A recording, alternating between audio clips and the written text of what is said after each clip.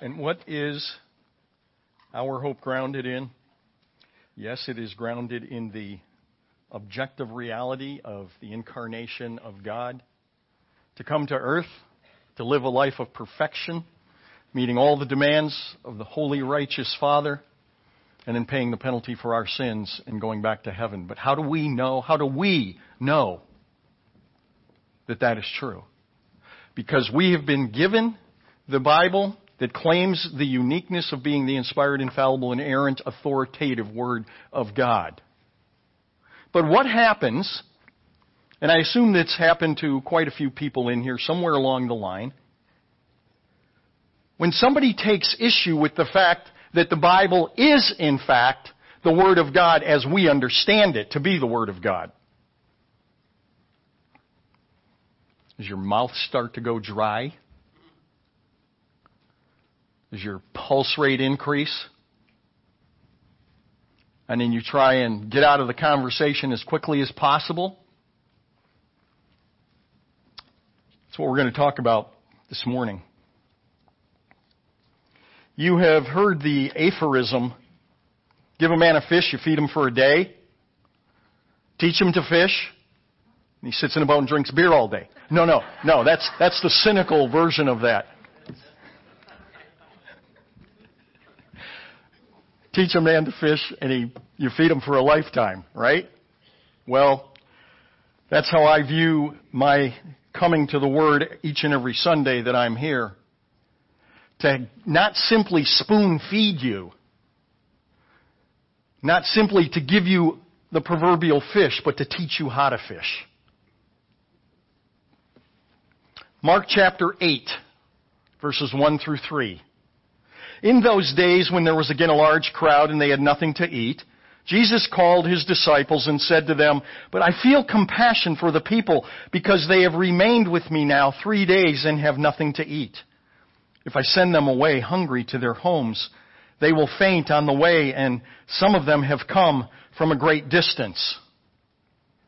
One of the tensions we have seen from the outset of Mark's narrative is his focus on doing the Father's will. In other words, keeping fixed upon his mission in coming, which according to Jesus was, according to Luke 19, to seek and to save those who were lost, meaning all those destined for a Christless eternity. Mark, perhaps more than the other gospel writers, underscores Jesus coming to deal with man's sin which separates, not to deal with our frustrations in life, not to deal with our heartbreaks and our disappointments. And yet, Mark keeps reminding us that Jesus was a compassionate Savior. He was not unconcerned about the challenges of the daily grind. And so I find the repetition. I find in Mark the specific highlighting of Jesus' compassion so close in proximity to the seemingly, what I'll call, the cranky Jesus that we talked about a couple of weeks ago with the Syrophoenician woman in the previous chapter. The proximity of these two are not coincidental. You might remember, as I said a couple of weeks ago, saying that Jesus never lost sight of his compassion for people, and yet Jesus never let his compassion for the individual eclipse the grand purpose of his coming for all of mankind. After Mark's poignant examples of Jesus dealing with the two Gentiles back in chapter 7, showing that he indeed came to be the Savior of all who exercise faith in him, and that he came for all and not just the Jews. Now, what causes problems for many liberal religious scholars is the depth of the disciples' thickness and their habitual shortness of memory. You'll see what I mean as we go along. And I have to say, honestly, that I sympathize, but let's see what I mean. So, we were just told that Jesus has been with this crowd for 3 days, and remember, we're not in the era of Ray Kroc. Anybody know who Ray Kroc is? The founder of McDonald's. Okay. So, we're not talking about there being a McDonald's on every corner now. And the people were hungry. And I mean that they were so hungry that Jesus was concerned that some of them wouldn't even make it back to their homes where they could eat before passing out from a lack of nutrition. Verse 4. And so his disciples ask, where will anyone be able to find enough bread here in this desolate place to satisfy these people? And Jesus was asking them, well, how many loaves do you have? Well, this ought to be ringing a bell or two. And they said, 7. And he directed the people to sit down on the ground, and taking the 7 loaves, he gave thanks and he broke them. And he started giving them to his disciples to serve them, and they served them to the people. And they also had a few small fish. And after he had blessed them, he ordered these to be served as well. And they ate, and they were satisfied, and they picked up 7 large baskets full of what was left over of the broken pieces. About 4,000 were there, and Jesus sent them away. No big deal, perhaps at first blush, to us. But what causes problems for many liberal Bible scholars, and I put scholars in quotes there, is the demonstration, as I said, of the depths of the disciples' thickness, so to speak, and the brevity of their memory. So they basically assert, that is, the liberal scholars, that no one can possibly be that slow on the uptake. And so they contend that the feeding that we read about a few weeks ago in chapter 6 and the feeding that we're reading about now in chapter 8 are not 2 different incidents, but rather they're the exact same incident, and the reason there are different details is because the Bible, like any other book written by humankind, are full of such contradictions. So, let's examine this feeding of the multitude in chapter 8 against the other feeding of the multitude in chapter 6 to answer the question, why should we care? First, we should care because the importance of having a basic understanding of such similar stories in the Scriptures, and because this isn't the only one, this happens numerous times, and not just in the New Testament, but also in the Old Testament. And having such a basic knowledge of these kinds of similar stories, in fact, touch on the doctrine of inspiration. Let me explain what I mean.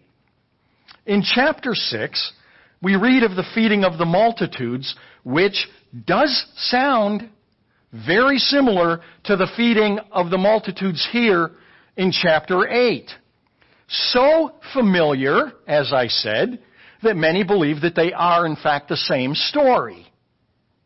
But if they are indeed the same story, then one has to question the hallowed doctrine of what is called the inerrancy of Scripture, because among other things, chapter 6 says that there were 5,000 who were fed, while this account now in chapter 8 notes that there were 4,000 who were fed. Well, which is it? And again, why should we care? Is this a situation that can be explained by, wait for it, ipsissima verba versus ipsissima vox? I knew you'd love that one. So all you got to do, you don't even have to know what it means.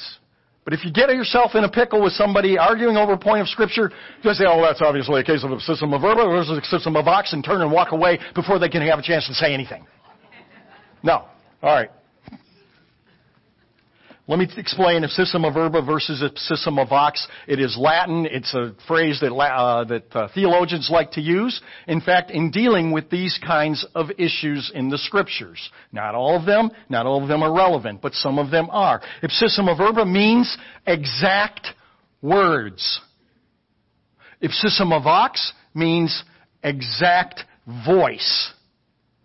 Now, what's the difference between those two? And remember, this is all under the umbrella of the doctrine of inspiration. All Scripture is inspired by God and is profitable for correction, for doctrine, for reproof, for instruction in righteousness. 2 Timothy 3:16. So let me demonstrate the difference between ipsissima verba and ipsissima vox. If someone were to ask me how far I live from the church, I might tell them 1.46 miles. Or I might tell them 1.5 miles. In reality, I live 1.46 miles. Not 1.5 miles. So is it that my memory is bad with my two different answers? Maybe, these days, question everything. Or is it that one is a very precise answer, meaning the exact word? 1.46, and I meant 1.46. That is the exact distance that I live from here. But nobody's going to answer like that for that kind of question. They're going to say 1.5 miles. That is not the ipsissima verba, that is ipsissima vox, the exact voice. And we see, because we have human beings and human communication, both in the verbal, oral, and the written skills. And so we see ipsissima verba and ipsissima vox both coming into play throughout the Scriptures. Now, it will be obvious when that's the case. You can't just kind of use that, as I said facetiously at the beginning of this, as an excuse and then walk away from somebody as if it reconciles the problem at hand. Now, to be honest, after all of that, while, as I said, some apparent discrepancies in the Bible can be explained this way, this one cannot. The differences in these two accounts of the feeding of the multitudes are too vast, and those differences are irreconcilable. So, if the two stories of the feeding somehow turned out to be the very same story with these discrepancies in the chapter 6 versus the chapter 8 account, then how can we ever be certain that anything recorded in the Bible is reliable? How can we believe that Jesus ever walked on water in reality, or that He healed the blind, or that He healed anybody, or that He raised people from the dead, or even that He Himself raised from the dead? And this is exactly one way that the wayward, liberal churches of today justify many of their aberrant doctrinal views the way they do. So this isn't simply an exercise in mental gymnastics. Let me take again a few minutes to compare the two stories of the feeding of the multitudes and see if they can, by any stretch of the reasonable imagination, be construed as the same incident with variation in minor details. So again, while we admit that the two stories have some striking similarities, they also have striking differences, as should be obvious. The most obvious is that 5,000 were fed in chapter 6, while here in chapter 8, only 4,000 are noted to have been fed. This is a problem, again, as I said, if we contend that all Scripture is inspired, infallible, inerrant, and authoritative, and is indeed the Word of God.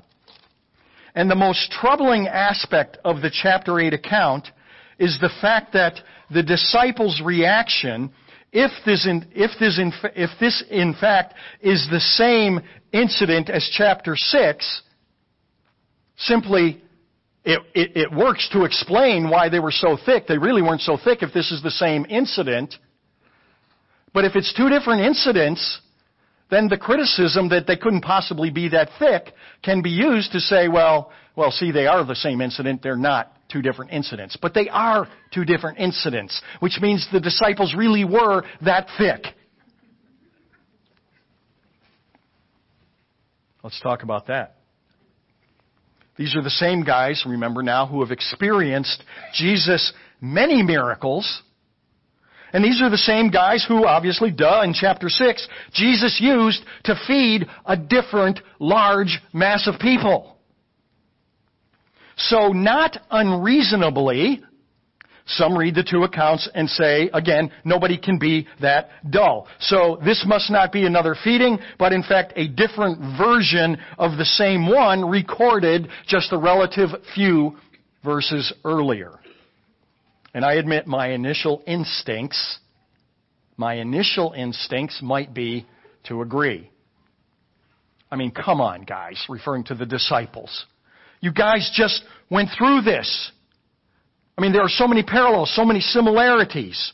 How can you be asking the same stupid questions that you've already experienced very recently? Or at least it seems in the way the texts are put together. Well, while my instincts may be to agree, again, there is that pesky doctrine of inspiration and of infallibility and inerrancy of Scripture. And that demands faithful allegiance to the fidelity and the authority of Scripture, whether it seems like there's an apparent error or not. Okay, well, given that then, though, does that mean that we have to blindly accept something that seems problematic? If we have a reasonable God, and obviously we do, He is the ultimate reason, then God's going to be reasonable in what He has presented to us.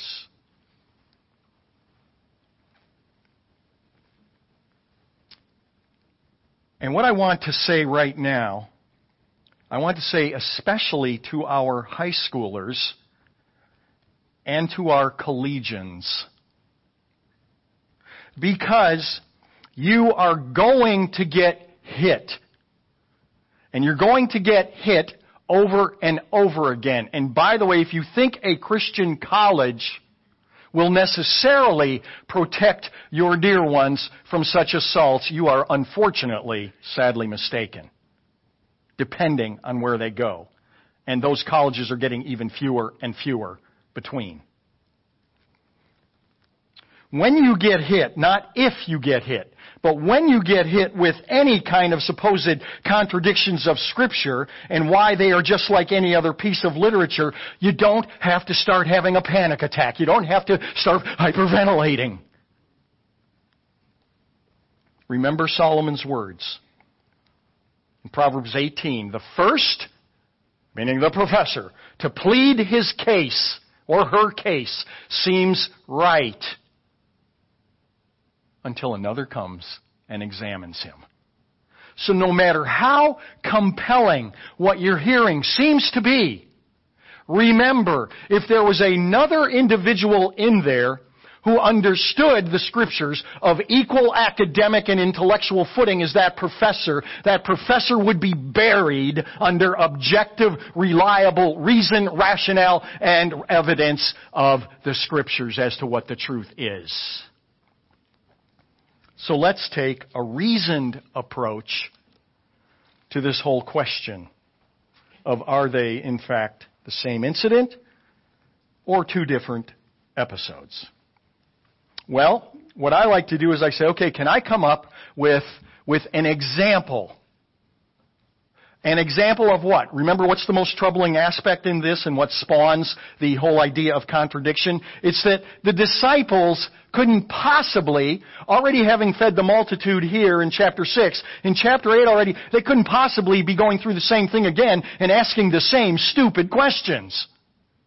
Okay, remember that's the tipping point.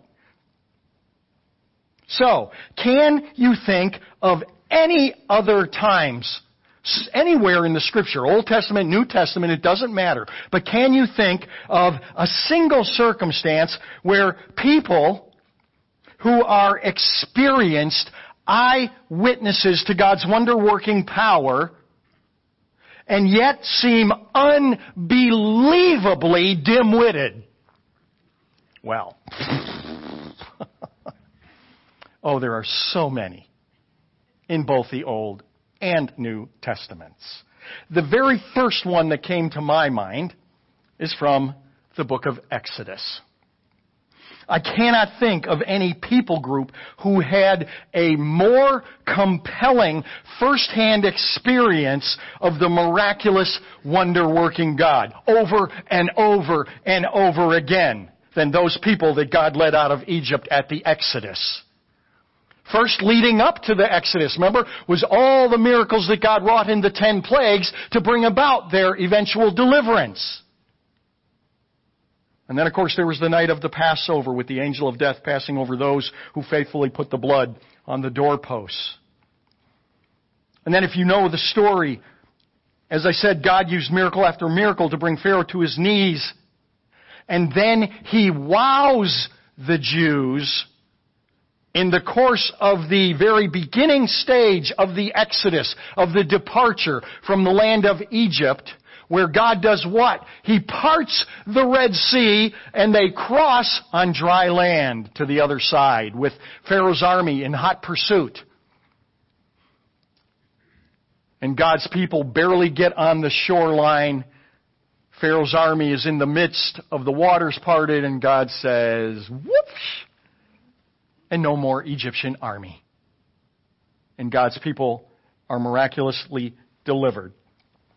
If you were the one that experienced that, forget even about the 10 plagues and the Passover. There you are, you're walking through an ocean. I mean, I'd be going, let's run across here. I mean, not that I have a lack of faith or anything else, but, I just don't want to take any chances. That's pretty compelling. That's pretty amazing.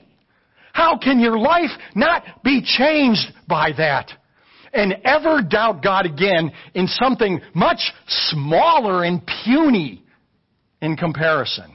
Well, if you know the story, you know where I'm going. In Exodus chapter 15, the people just cross on dry land, and what do? They are literally, according to Exodus 15, they are singing praises to God. Woo-hoo! God, you are awesome! You rock! Do-do-do-do-do-do. I don't know how it goes. I'm not big on the lyre thing. That's an instrument. That's not... Anyway, forget it. So they are singing the praises in Exodus 15. And they are barely across the Red Sea. 3 days. 3 days. Not 3 years. Not 300 years. But 3 days. They just walked through the parted waters on dry land. And they run out of water. Oh, the Hebrew says they begin to grumble against Moses. Why did you bring us out here? What do you mean, why did I bring us out here? I didn't bring us out here. God brought us out here. That's irrelevant. We don't have water. We're so thirsty. Okay, we don't have time for this. Sorry, sometimes I get a little carried away. So anyway, so what does God do? He miraculously provides them with water. End of all their grumbling forever and ever. Parting of the Red Sea, the 10 plagues. God just brought water. Now what? Well, it's only days later. God's already provided water miraculously. They're burping with joy. The hard water hardly has time to go through their kidneys. And now they're hungry. I'm hungry, Moses. Oh, I am so hungry. My stomach's growling. I've got hunger pains. Why did you bring us out here just to starve to death? Okay. And they actually say, would that we would have died back in Egypt. At least we would have died with full bellies. So what does God do?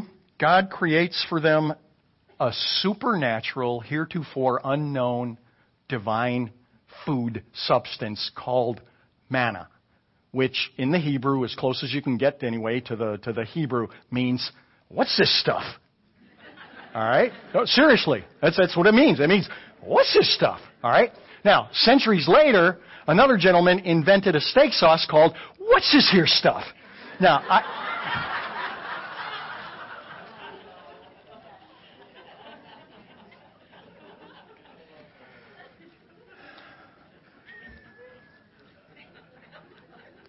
I'm just curious if there is any reaction in the next service to that. I'll let you know next week, okay? Shh. God's hallowed people were thirsty, God provided water. They got hungry, God provided them supernatural food. Guess what happens? They become thirsty again. God provides miraculously more water. And then what happened? They got sick of the manna. Yeah. God, I'm hungry. Miracle, supernatural food, unknown to mankind before. Oh man, I'm getting so tired of manna, manna stew, manna soup, manna with this, manna boiled, manna steamed. I don't want any more manna. And the book of Numbers has a very sobering record of history, but is always funny to me looking in. Because they complain about how they miss, get this, the free meat that they had in Egypt. Why did they have free meat? Because they were slaves.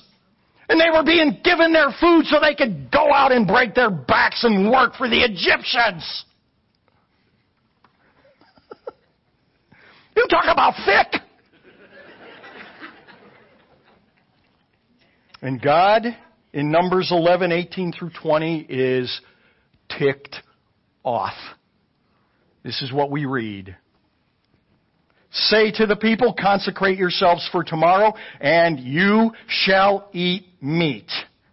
Oh, good. I think. But he seems kind of angry. For you have wept in the ears of the Lord, saying, oh, that someone would give us meat to eat, for we were well off in Egypt. You were in bondage. How our perspective changes in extremity.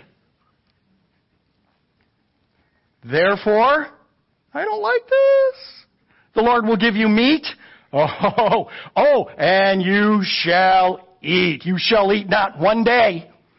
You shall not eat 2 days, nor 5 days, nor 10 days, nor 20 days, but a whole month. Get ready for this. Until it comes out of your nostrils. That's the Word of God. That's not my interpretation.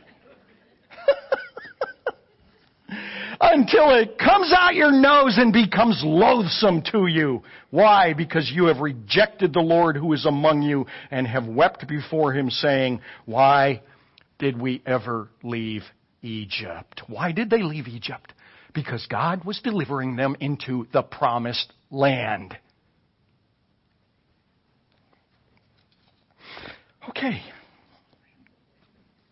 I remember reading this. It was probably the first time I read it, and I've never gotten that picture out of my head of them eating and just kind of somehow supernaturally being force-fed, and they're just eating, and they've got quail coming out of their noses.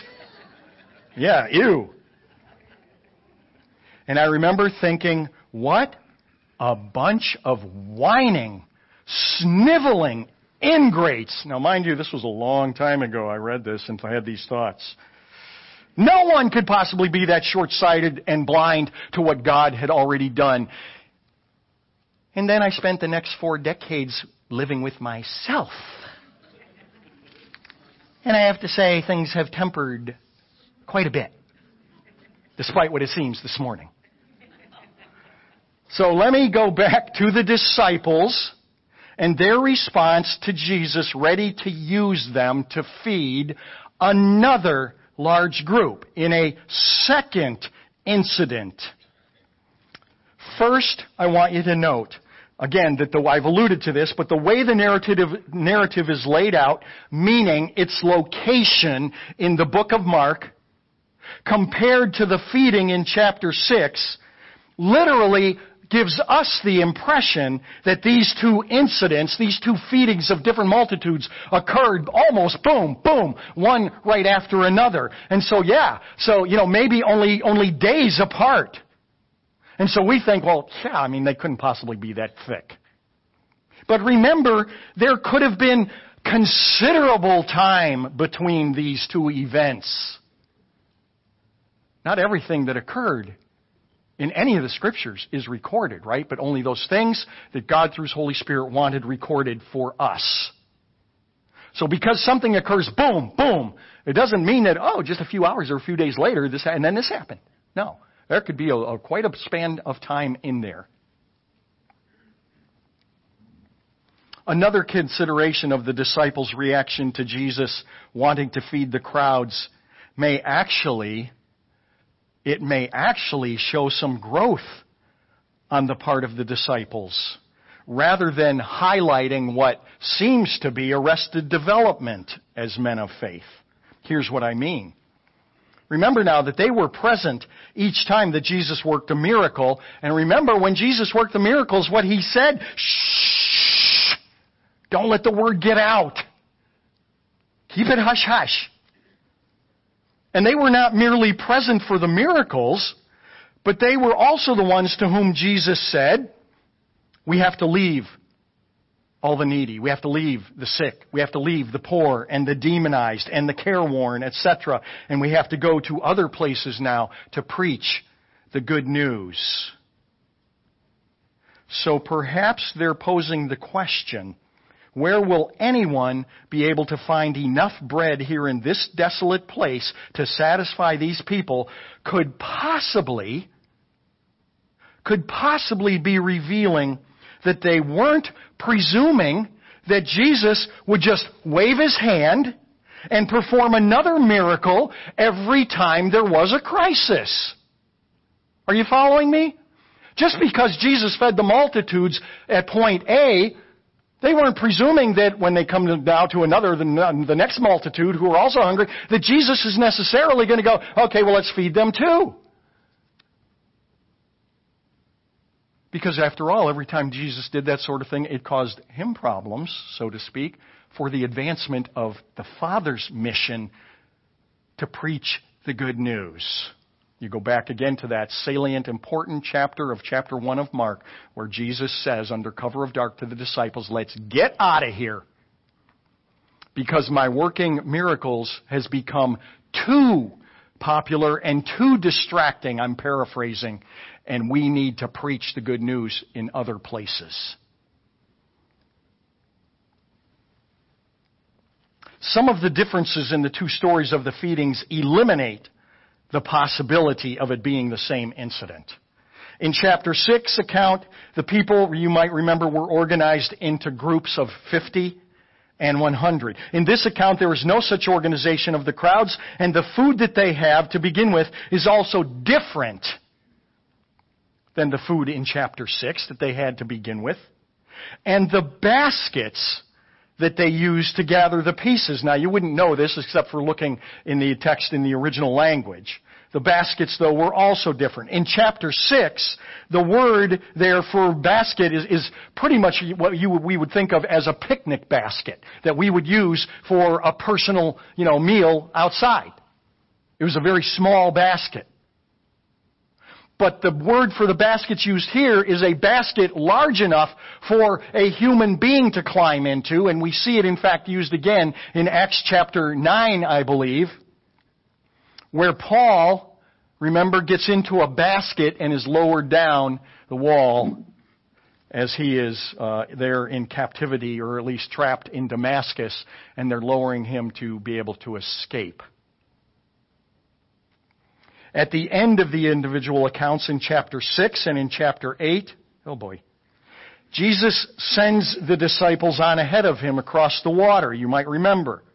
Jesus said, you guys go on ahead. I'm going to keep the crowds here this time so that they don't come and meet us again on the other side when we're trying to get away. In this account, however, Jesus gets into the boat with the disciples and they depart for Dalmanutha. Not just across to the other side of the lake. Now, there are other differences, but I'm just going to talk about one last nail in the coffin debunking that these are the same incident. Jesus, in verses 19 and 20, that's later on now in chapter 8, Jesus Himself says, when I broke the 5 loaves for the 5,000, how many baskets full of broken pieces did you pick up? And they said to Him, 12.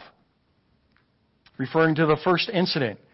But then Jesus says, and when I broke the 7 for the 4,000, how many large baskets full of broken pieces did you pick up? And they said to him, 7. So while there are similarities, as I said, these are absolutely two distinct miraculous feedings of the multitudes, which means when these supposed contradictions are thrown in our face, we don't need to run with our tails between our legs shrieking, I knew the Bible was wrong! And just for kicks, I went onto a website that boasts 101 Bible contradictions. And I just went through there just very randomly, very quickly, and just looked at the titles, and I go, yeah, you knucklehead, yeah, got it, okay. What was painful to realize was that the man who was writing all these, who will one day have to answer for this before the God that he debunks, is so easily swayed from the truth by what are either shallow or simply untruthful or unthoughtful arguments. Just one little example. Is God a God of war or a God of peace? Now this is what he's talking about, is a contradiction. Here's what he lists. Exodus chapter 15 verse 3. The Lord is a man of war. The Lord is his name. Oh, but Romans 15:33 says, now the God of peace be with you all. Amen. And there it is. There's his contradiction. I'm like, are you serious? Oh my. May the Lord have pity on your blinded, deluded reason. Because, even in our experience as humans, I can easily justify calling, just for example, Winston Churchill a man of war and a man of peace. In fact, I can call myself a man of war, quite literally 1972 to 1975. But now, I won't even finish the sentence there.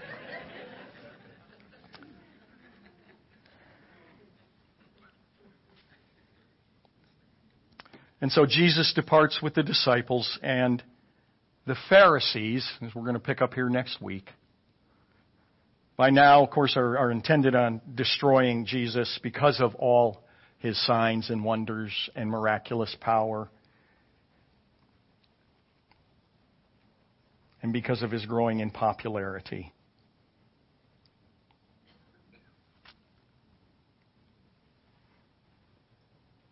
To be sure, I do not understand everything, not even close to everything in the Scriptures. There are contradictions that, frankly, I really can't answer. It doesn't mean there isn't an answer. It simply means that I don't know it. I don't have comprehensive knowledge of everything. Duh.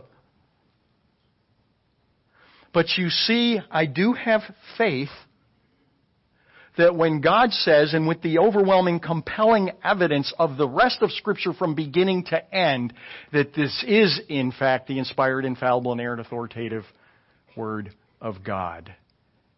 And so when I come across, or if I come across something that just seems to be,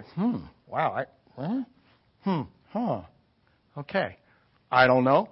Right now, frankly, I'm not interested enough to try and find out what the answer is. I'm not going to worry about it, and I move on. But we can't do that, and we shouldn't do that with everything. If for no other reason. So that not if, but when it happens. Whether we even come back at somebody with an answer or not, we still have the peace and the assurance that this is the special revelation of God to mankind. And it is absolutely trustworthy, so trustworthy that you can stake your present life on it, and you can stake your eternal life on it. And I hope you've been encouraged by just this one little example this morning of how shallow some of the argumentation can be against these so-called contradictions. Let me have a stand. Father in heaven, at the end of the day, it is all by faith. Our belief in you, our belief in ourselves as sinners, our belief, our faith in you as our Redeemer, as our Savior, our faith in you as coming again, our faith in an eternity with you based on your words and your life and death and resurrection and all the objective realities that go with that, but also the questions that go with that, Lord. Our faith at the end of the day is a gift from you. And I pray, Lord God, for every person in here, and especially our younger people who are being assaulted and will have their faith challenged and assaulted, that, Lord, you would strengthen their faith in those times rather than allowing it to be weakened. And even when they walk away going, wow, that was compelling, I don't know what the answer is, that their faith would not be diminished one iota. Trusting that over time, in your timing, in your way, you will show them that there are answers to everything. In your name I pray. Amen.